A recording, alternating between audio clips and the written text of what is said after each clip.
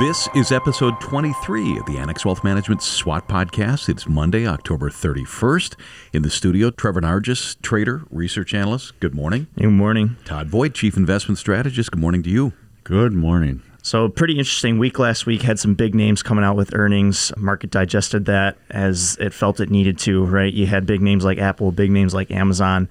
But the eyes are on the Fed this week. Obviously, we still have earnings rolling in, but we have a Fed meeting in a couple days here. The expectation is a 75 basis point rate hike.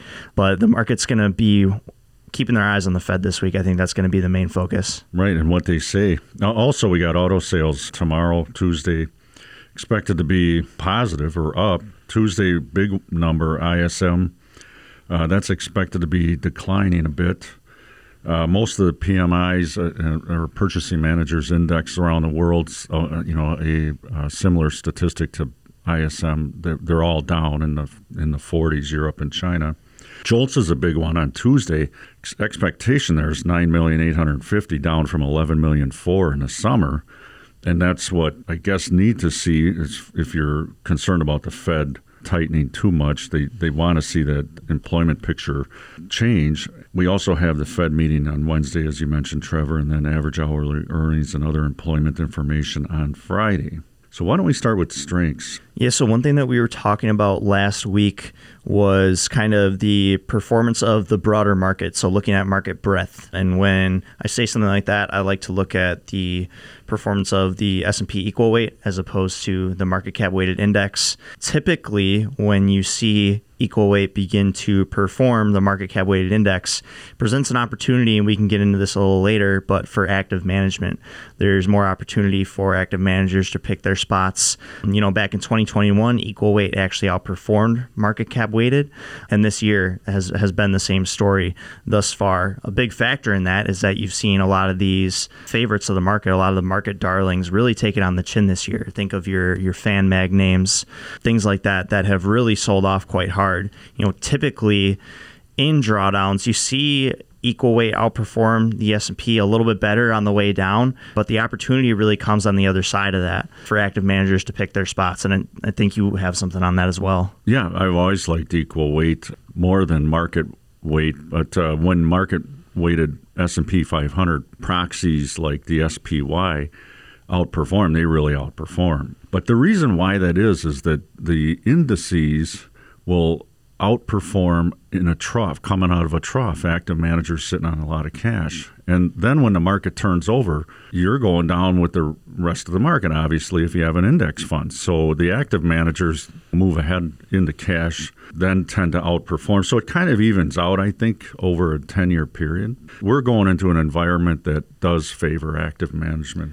Right. And the last thing to add there is that with market cap weighted indices, Joel Greenblatt has said this, is that the downside there is that sometimes you end up continually buying into the names that are the top weights in the indices as they're going up. So not necessarily a bubble phenomenon, but you kind of have some capitulation in a sense of people continue to pour into these favorite names. That kind of drives them being a bigger weight. And so that's ultimately why some of the managers like him, they kind of like those equal weighted indices because you're kind of spreading the wealth a little more. Right. That's an excellent point. And that's what favors momentum investing is that's exactly what it is if not just U.S. money, foreign money's pouring into S&P 500 index funds, and it's a momentum play. And then the flip side is, as you mentioned, capitulation. So equal weight probably evens that out. I think one thing that I kind of wanted to note here is that I think Europe might actually be somewhat strong here from a natural gas and kind of energy supply standpoint. We've seen inventories of nat gas and oil kind of hitting almost full levels. That could be pretty good as far as how inflation starts to come in over there. I think that's going to be something to watch. Potentially, right, an opportunity down the road could be European equities. Now, the concern there is how bad a recession may be, but something to watch for sure. I think that kind of getting supply under control there, really dialing that in and taking in more natural gas for the upcoming winter, I think that's been a good move. Right, and it's going to be dependent on the weather, of course, and how bad the winter might be. Anything else before we move on to weaknesses? No, let's jump into it here. I know one that we talked about as a team last week is tax loss harvesting potentially perpetuating some of the downward pressure on the indices. Great point. And what that means is that, your losers so far this year, there's an inclination to sell those losers for tax reasons, and then you look for a rally after the first or near the end of the year in those companies. But where you're going to see it evident is in the capital gains distributions, too, from the funds. No control over that. They're going to be pouring out a lot of capital gains distributions from liquidations. Right. And part of that, you have that liquidation side of it, but you maybe start to see turnover increase across the board as well, with people kind of trying to manage that downside exposure that they have throughout the year. I think one other thing is that maybe it's not a weakness, but kind of one way that we've talked about it is that, valuations are at longer run averages right now. The weakness there is obviously that in tighter financial environments, more restrictive financial environments, you tend to see valuations be lower. So that might be a weakness right now. Below average, to be exact. So you have valuations pulled down, and for our listeners, you look at the companies or the markets in terms of fundamentals, valuation, and how they're trading. In the fundamental sense, it looks pretty bleak, but the market's looking ahead into next year. Valuations will typically reflect that and come down. But you mentioned, Trevor, they're at their long-run averages. For a opportunity, and not just a bear market rally situation, but a longer run opportunity, you probably need to see those valuations come down below average before you really see a sustainable turnaround in the markets. On a yield curve inversion, that yield curve is still inverted, likely to get more inverted with the 75 basis point hike by the Fed in terms of weakness, which leads to recession. But the market's largely pricing that in. There was a graph in the client letter in July was rather profound. It shows a U-shaped bear market. And the arrow on that bear market graph pointed right to a peak of a bear market rally. So the market's bouncing around at a bottom. You can get the direction and magnitude right. You just might not get the timing right. And nobody will. So you got this market bouncing around at, it's down 25%. We've had a rally, quite a good one, the last couple of weeks. The expectation, though, is we may see another bottom. So this sort of double, triple bottom idea before the market turns into a sustainable rally. The reason for that is you got this recession on the horizon. How bad could it be? That might sink into the markets before year end. Well, I think something to note with that is that, we've seen the 2 and the 10-year inverted throughout the year. I mean, you and I have looked at a chart pretty frequently looking at the degree of the inversion between the 2 and the 10-year curve.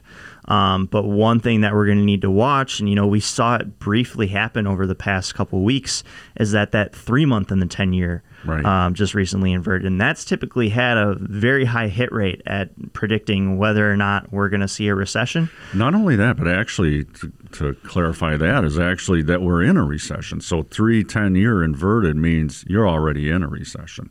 Right. And so, with 75 basis points on the table here, and that pretty much being priced in, if that really does hit, that's going to accentuate that inversion even further. I know things kind of came back in line, but then we're really going to see that be inverted a little more. We briefly saw it, kind of came back. We're seeing that move around a little bit. What else do you have in opportunities here, Todd? Well, earnings season so far, looking underneath everything, margins look worse than expected, but we have screening criteria for individual equity strategies that captures that. And not only that, but we can capture what companies have pricing power, competitive advantage, control over cost. There's a number of factors. We're totally lined up to capture that in the screening criteria to get the right companies in the portfolio. Just a quick finish up weaknesses. European CPI came out worse than expected, 10.7. I mean, that doesn't sound too bad, but it's really bad. I mean, it was expected to be 10.3. So the question is, how much of that is actually due to a weaker euro than generally rising prices? So you have to discern that, because the dollar is exceptionally strong. And the dollar, in these developed currencies, whether it's euro, yen, or dollar, they move sideways. So you get to an extreme. Again, you can start talking about the weaker dollar in the future, the magnitude of that weaker dollar, but you might not get the timing right. But it's not a matter of if, it's when does the dollar get weaker that then might help the inflation picture in Europe. So my question would be, how much of that exorbitantly high CPI is due to the weaker euro? Moving on to opportunities. Yeah. And so one thing that we've talked about is that positioning has been pretty negative across the board from both institutional and retail investors. We're seeing equity allocations at pretty near record lows relative to what we've seen the past couple of years. So that negative positioning as kind of a contrarian indicator, that's something to watch as well. We've also seen sentiment be pretty low as well. There's surveys that are posted out there by Association of Individual Investors and whatnot. We've seen those sentiment figures be pretty bearish as well. A couple weeks back, we saw that pretty much near 2008 levels. So using kind of those as contrarian indicators is what has some people bullish on the longer term outlook here. I think the other side of that, you've heard this from some talking heads, is that things have been so bad. And you've seen a lot of bond market volatility. You've seen equities really take it on the chin, especially in the growth space, that the Fed being closer to the end of their hiking cycle than they are the beginning, that maybe that warrants some longer-term cash deployment. Yeah, just real quick, that American Association Individual Investors Sentiment Index, is rock bottom. It's so bearish but those sentiments can stay negative for a while.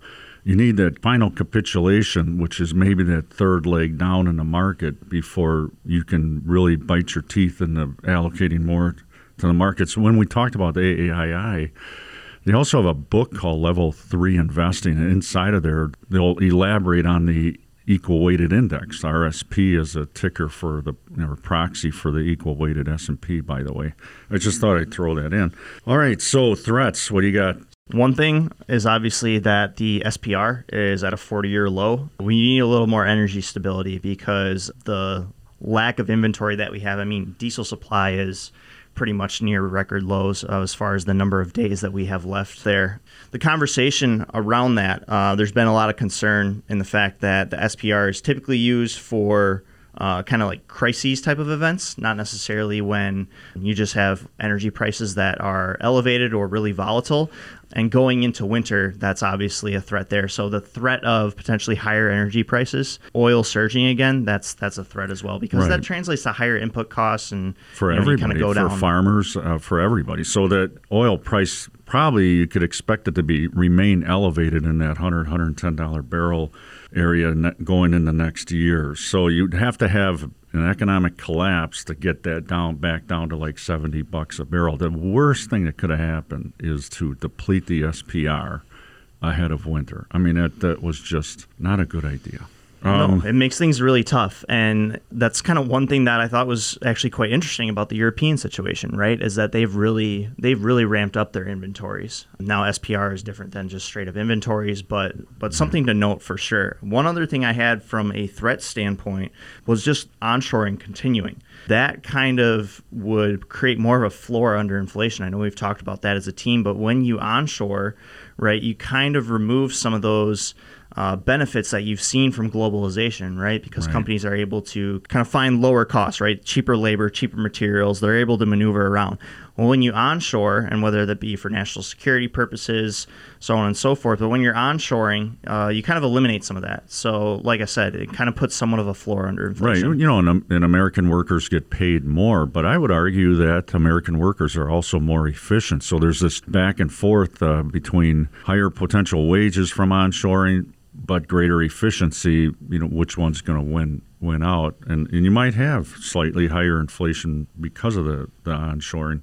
The vast majority of CEOs expect a recession leads to lower CapEx spending. You've seen that in the energy. Why would they build out their infrastructure only to, put the kibosh on it later because of EVs and electric vehicles and electrification of everything? Green energy, the whole thing. So they've really held back on their CapEx. Now the big issue is going as midterm is, why wouldn't the oil companies pass on these excess profits to lower energy price or oil prices or gas prices? And the answer is they're not in the business of giving away something. I mean, thankfully, in a sense, they're smart with their cash and their capital allocation. I mean, if they were run like households and government, we'd all be in trouble. We'd have a major financial catastrophe. Well, and what's tough for some of those companies, too, is that, when the conversation has been around kind of making them obsolete, those companies are kind of being a little more defensive and kind of protecting themselves a little bit more. Yeah, right. To your note earlier about CEOs expecting a recession, that goes back to something that Blaine and I talked about a couple months ago, is that when you kind of start to talk yourself into this and prepare yourself for a recession, you're more likely to see that happen, right? Yeah, kind of hiring self-fulfilling. freezes, Right. people looking to kind of make their workforce a little more lean. You see that through layoffs. Again, not spending as much on CapEx. That's going to kind of all feed into one another. So headline strength, I'd say active management versus passive investing the next 5 years at least. Headline weakness, what do you got, Trevor? Just weakness that we've seen throughout the year. That would perpetuate in continued tax loss harvesting, putting further downward pressure on the indices. What do you have for a headline opportunity? Negative positioning and the potential for additional cash to come in. And then lastly, headline threat here would be SPR at 40-year lows, and we're heading into winter. Trevor Nargis, trader, research analyst on the Annex Wealth Management SWOT podcast. Thank you. Thanks, guys. Todd Voigt, chief investment strategist. Thank you. Thank you. Annex Wealth Management, LLC, is a registered investment advisor. For more information about our firm, please visit annexwealth.com. The information in this podcast is for educational and entertainment purposes only and is subject to change without notice. The opinions expressed are those of the participants and don't necessarily reflect on those of Annex Wealth Management, LLC. Information presented should not be construed as tax, legal, or investment advice, or a recommendation or a solicitation for the sale of any product or strategy. Listeners are encouraged to seek advice from qualified professionals to determine whether any information presented may be suitable for their specific situation. Investments involve risk. Neither Annex Wealth Management, LLC, nor its podcast participants shall be liable for losses resulting from decisions based on information or viewpoints presented on this podcast.